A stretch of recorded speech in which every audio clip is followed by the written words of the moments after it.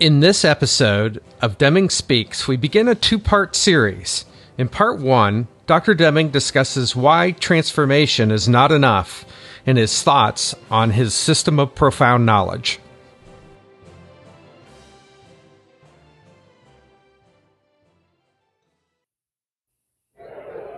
Ready for business?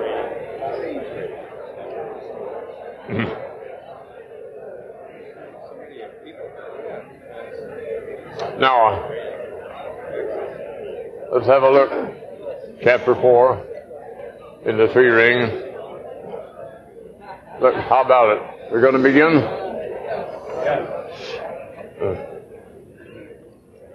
We've seen, maybe we all agree, maybe most of us agree, that the prevailing style of management must undergo transformation. It'll have a stronger word a little later, stronger word than transformation. The transformation requires profound knowledge, not just some kind of change. No, we have to know what we're doing. And there's no substitute for knowledge. The individual components of the system, instead of being competitive, will for optimization reinforce each other for accomplishment of the aim of the system. The same transformation is required in government and in education. That means in the relationship between government and business, between education and society. The system of profound knowledge, which we're embarking on now, provides a lens. It provides a new map of theory by which to understand and optimize the organization, plural, that we work in, and thus to make a contribution to the whole country. Be better to say make a contribution to society. As a good rule, profound knowledge comes from outside and by invitation. A system cannot understand itself. We learned yesterday. The transformation will require leaders. As Dr. Baker put it, you can learn a lot about ice, though very little about water. The aim of this chapter, chapter 4, is to present to the reader a system of profound knowledge. A later chapter will describe a leader, chapter 5. The first step is transformation of the individual. We learned yesterday. We had a letter yesterday from a woman. We can reread it. It's on page 75 of your three ring. My marriage went from rough to rocky, rougher to rockier, eternal trouble, win, lose, each one jockeying to be the winner. I took your seminar, learned about a system, cooperation, win-win. I explained it to my husband. We thereupon worked together on every detail, seeking win-win. Both of us win. And we both won. Who would wish to compete in a marriage? The winner would be married to a loser. Who'd wish to be married to a loser? As I said yesterday, who'd wish to do business with a loser? Would you want your supplier to be a loser? Want your customer to be a loser? Want his employees to be losers? Want your employees to be losers? No. Are your stockholders to be losers? No. No. We don't want to do business with losers. And we don't have to. We must think in terms of a system. Everybody wins. Let's make the best of what we have for everybody. So, page 99. Again, the first step is transformation of the individual. The transformation is discontinuous. It's not a step, and another step, and another step. No. It's discontinuous. It's sudden. It's a totally different relationship before and after transformation. The transformation comes from understanding the system of profound knowledge. The individual, transformed, will perceive new meaning to his life, to events, to numbers, to interactions between people. Once the individual is transformed, he will apply the system of profound knowledge in every kind of relationship with other people. You'll have a basis for judgment of his own decisions and for transformation of the organizations that he belongs to. The individual, once transformed, will set an example, will be a good listener, but will not compromise. You will continually teach other people. You will help people to pull away from their current practice and beliefs and move into the new philosophy without a feeling of guilt about the past. I think that's very important. Maybe we could think a little about that. Change, transformation, does not carry with it a sense of shame or guilt for the past. It means we step into something that we think is better. Doesn't mean what we did was wrong. We did the best we could. We have something better now.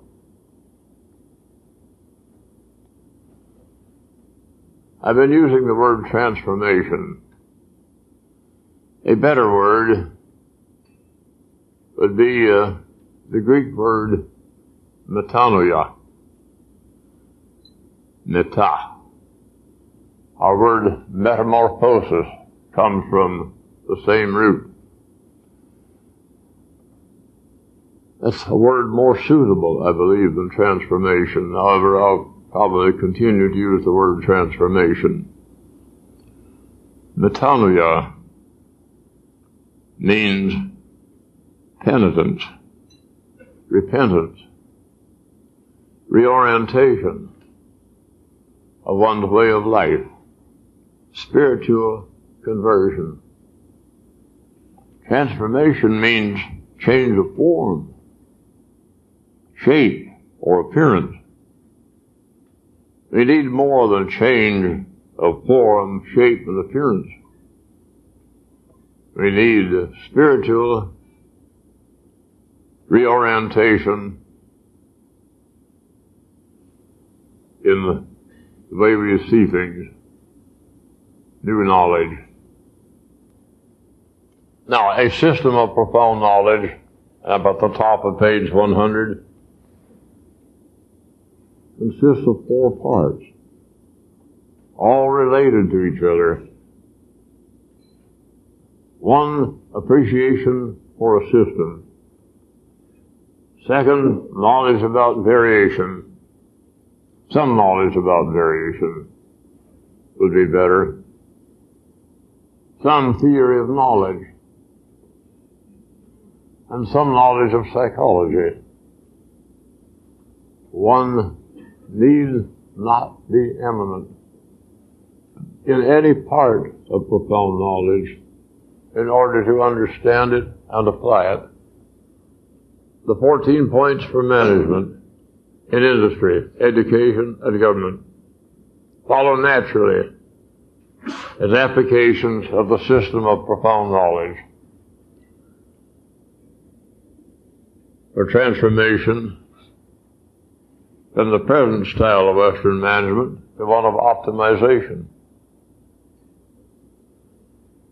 The various segments of the system of profound knowledge, those 4 parts, cannot be separated. They interact with each other. Thus, knowledge of psychology is incomplete without knowledge of variation. People are different. How can you understand the psychology of people, or of a group, or of society, without some knowledge of variation? It'd be incredible. It'd be a ridiculous thought.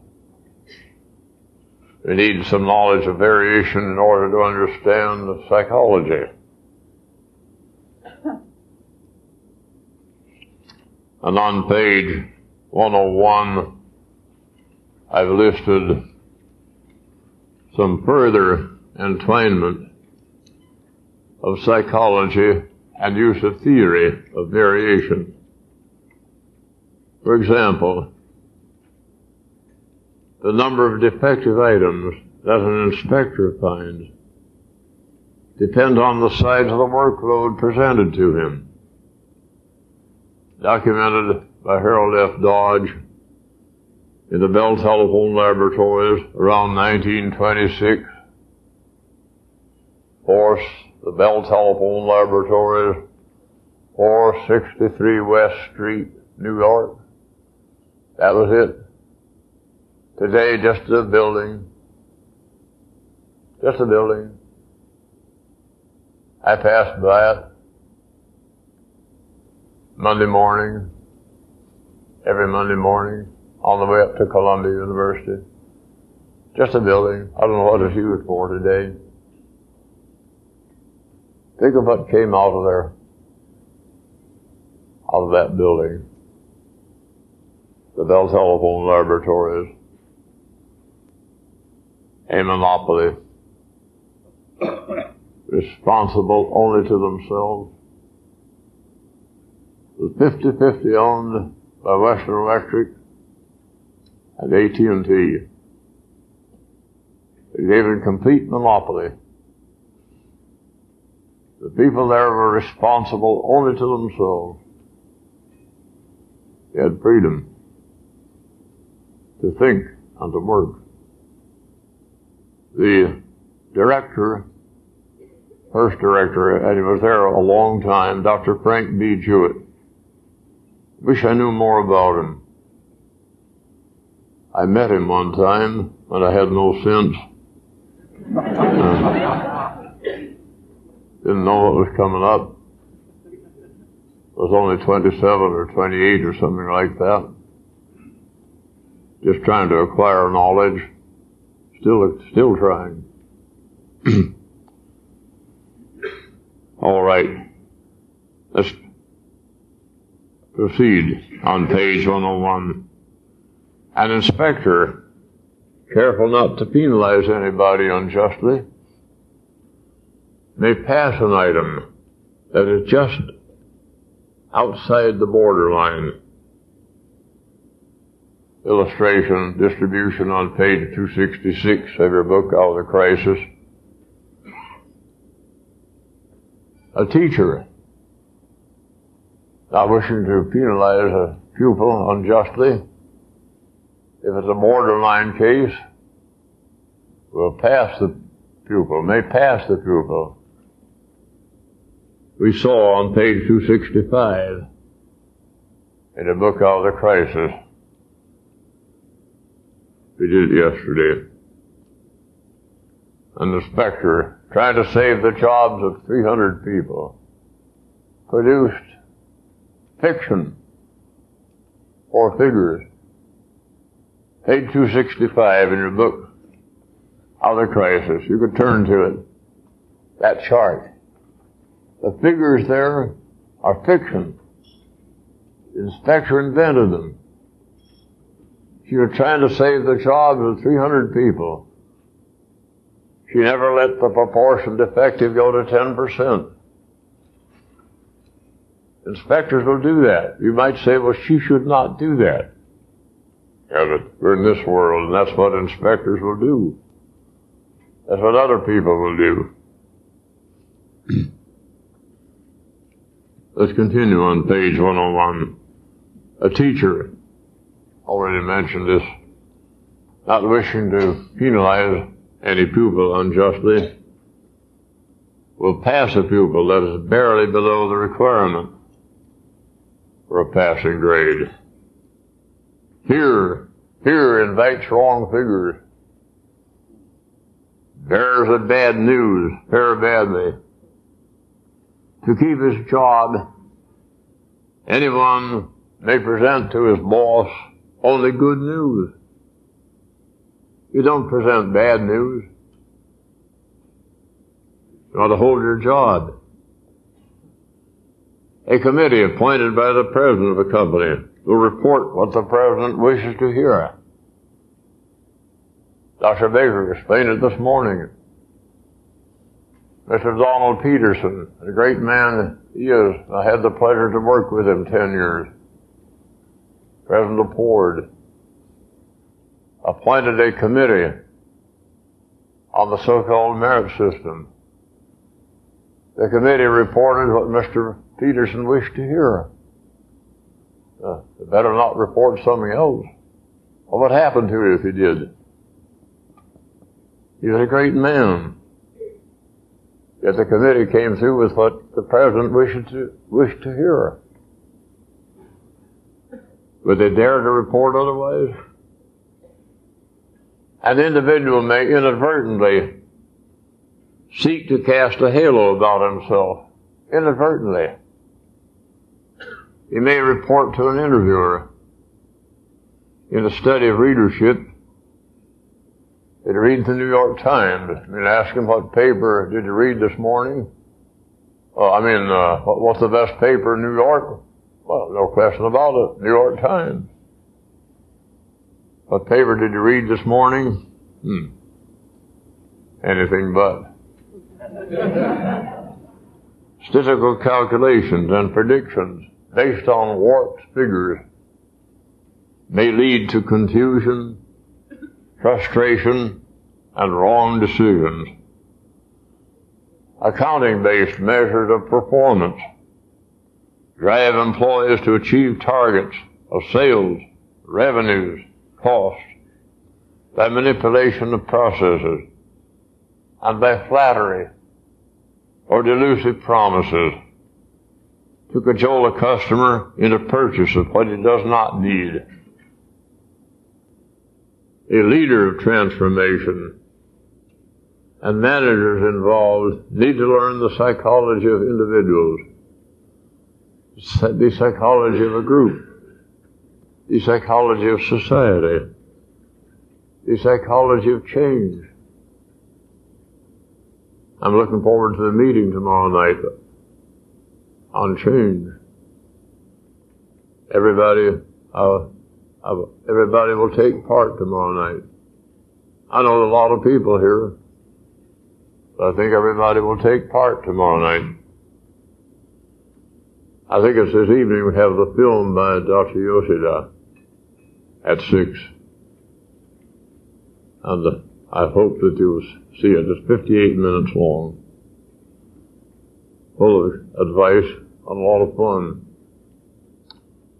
Some understanding of variation, including appreciation of a stable system, and some understanding of special causes and common causes of variation are essential for management of a system, including management of people.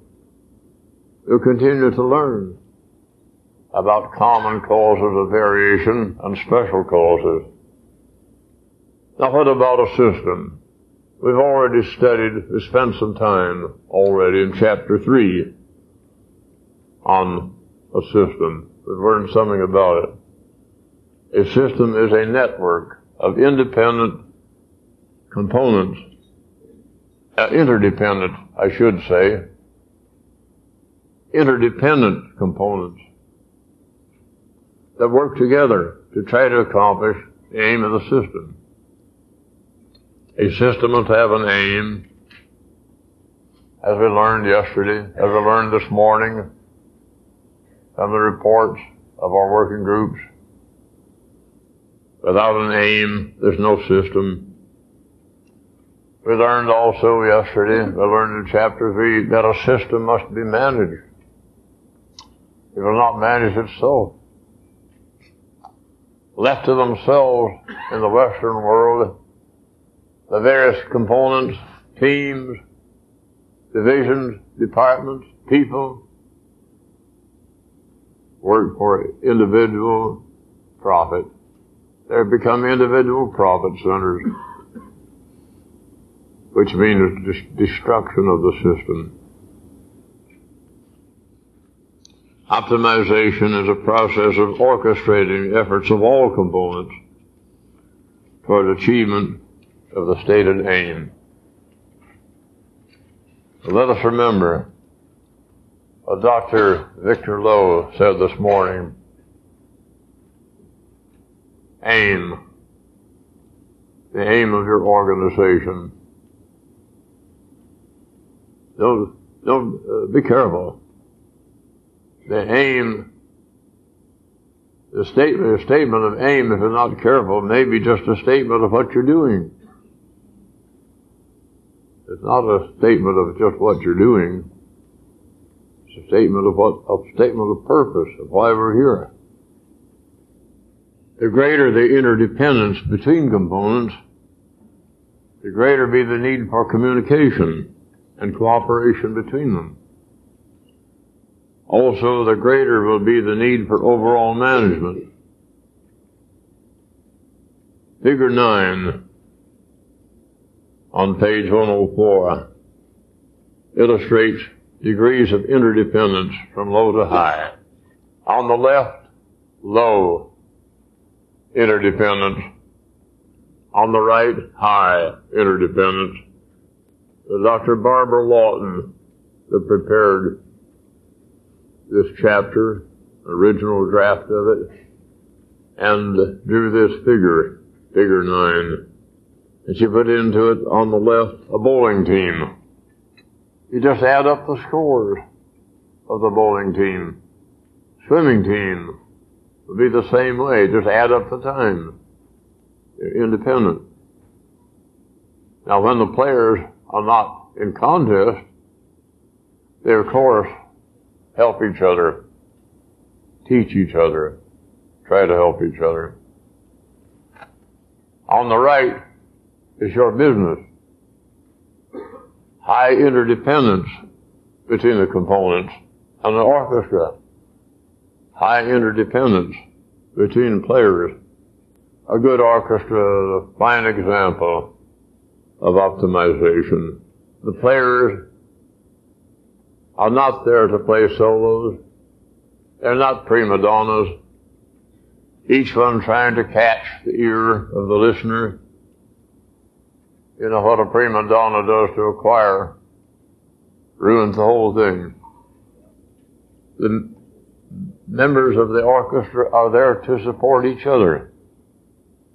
Individually, they need not be the best players in the country. Thus, each of the 140 players in the Royal Philharmonic Orchestra of London is there to support the other 139. An orchestra is judged by listeners not so much by illustrious players, but by the way they work together. The conductor, as manager, he gets cooperation between the players as a system. Every player there to support the other 139. That's what makes the orchestra great. They're not the best players in the country. No, they're good. Yeah, but what makes the orchestra great? The way they support each other. Their organization is the same way. It's how the various components support each other that will determine what will happen to your organization, your hopes. Thank you for listening to the Deming Institute podcast. You can help increase our reach by subscribing to our podcast on iTunes, or go to our website, podcast.deming.org, to subscribe. Also, rating us on iTunes helps rank us so others can find our podcast.